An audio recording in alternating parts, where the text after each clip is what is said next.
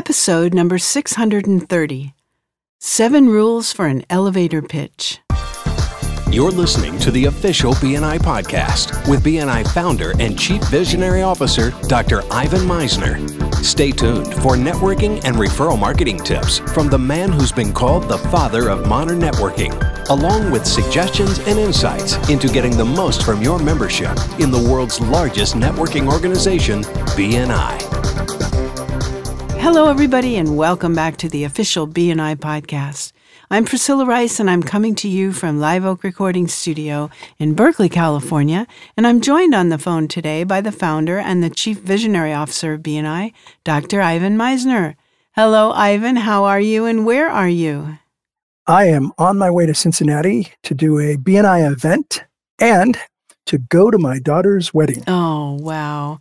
That's so great. You must be We're so really excited. for her. I bet you are. So today's, go ahead.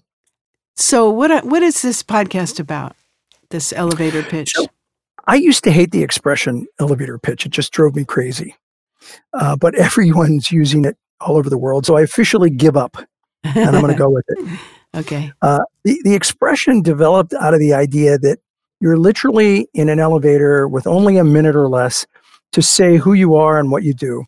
And what would you say? And I want you to keep in mind that your elevator pitch is not a sales pitch. It's got to be creative and succinct. It's got to be a way to share who you are and what you do that'll generate interest in the listener. And this is a little different than the weekly presentation that we do in BNI. The weekly presentation should be laser specific every week. Should be laser specific. And you should talk about a different product or a different service. That is different than an elevator pitch, which is going to be more general, that tells people who you are and what you do in general terms. If you do basically an elevator pitch every week in BNI, you're wasting your time. Don't do that. Listen to some of the podcasts that I've done about effective weekly presentations and being laser specific. So with that in mind, here are the rules for creating an engaging elevator pitch to just tell somebody you don't know who you are and what you do. First of all, don't do your pitch in an elevator. An unsolicited pitch in an elevator is basically face-to-face cold calling. I've been a victim of that. Don't be a perpetrator. Unless someone asks you in the elevator what you do, just say good day to them. The elevator pitch is meant to be taken out of the elevator into the right environment. Number 2, make it tight. It needs to be short. This is a quick pitch, not reading from War and Peace.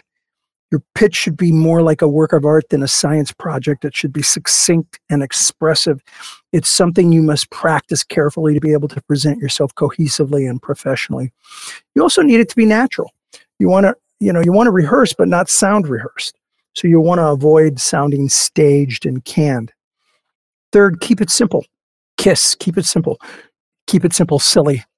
Or keep it simple, stupid. It's often called. Don't try to explain everything that you do in a short amount of time that you have.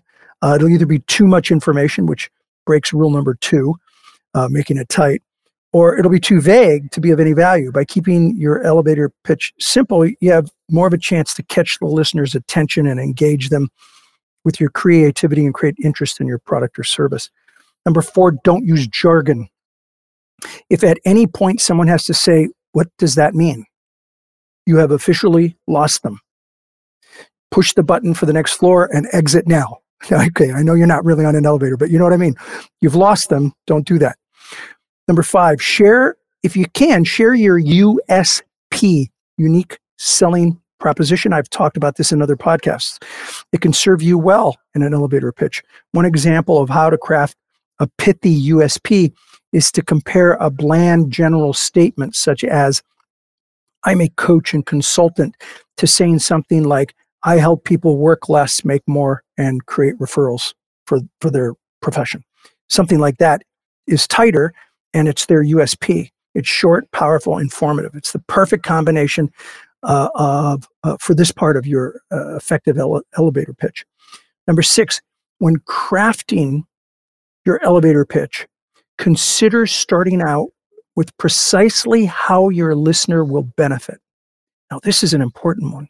My friend, Andy Bounds, calls this the afters afters, AFTERS, the afters. For your elevator pitch, this could be something as simple as, I help people increase their sales by 33%, improve their closing ratio to 80%, or double the number of new clients they take on per month. That's the afters. Doesn't matter what he does. If you're talking to any business person, they're going to go, wait a minute, how do you do that? Focus on the after of the product or service that you provide. I think Andy's concept of afters is one of the most powerful concepts in doing an elevator pitch. I recommend it. And number 7, this is something I have talked about in previous podcasts. Pass the eyebrow test. Another good friend of mine, Sam Horn, author of the book Someday is Not a Day of the Week. I love that book. Someday is not a day of the week. And Pop, I've talked about her book Pop before. She writes about the eyebrow test. That's where when you give your elevator pitch, you watch the listener's eyebrows. If what you say in your elevator pitch causes the listener's eyebrows to go up, you've got them. They're curious. By doing this, you literally leave the listener wanting more, and that's precisely what you want from the elevator pitch to do. On the other hand, if the listener's eyebrows scrunch down, you've confused them.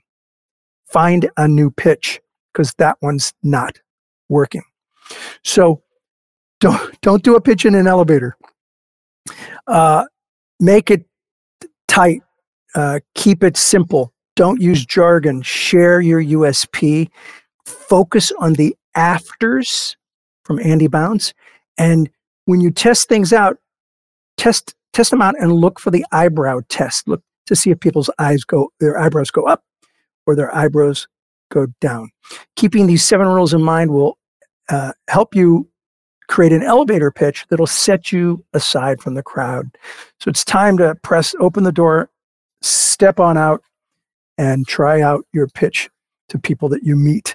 I think they're particularly great at events like a chamber function where you don't know people and you want to, in general terms, say who you are and what you do. And remember, the elevator pitch is not the same as a weekly presentation. The weekly presentation needs to be laser specific and should talk about one product or one service of what you do. Maybe you use your elevator pitch in BNI on a visitor's day, so it's a little more general. But doing an elevator pitch week in and week out, where it's, in general terms, what you do, is not what you want to do in a BNI meeting. These are different. The elevator pitch is different from your weekly presentation. That's all I've got for today, Priscilla, unless you want to add anything. Oh, no, I think you've covered it. I think it's great. Thank you. Okay, thank you so much, Dr. Meisner. This podcast has a new sponsor. Go check out the great content available at www.ivansinnercircle.com, where Ivan has assembled a wide array of topics and you're invited to participate. Thank you so much for listening. This is Priscilla Rice, and we look forward to having you join us again next week for another exciting episode of the official BNI podcast.